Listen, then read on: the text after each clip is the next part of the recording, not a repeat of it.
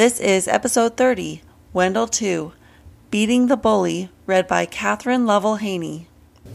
Roy Dunyan was almost a year older than several of us kids that we chased around with.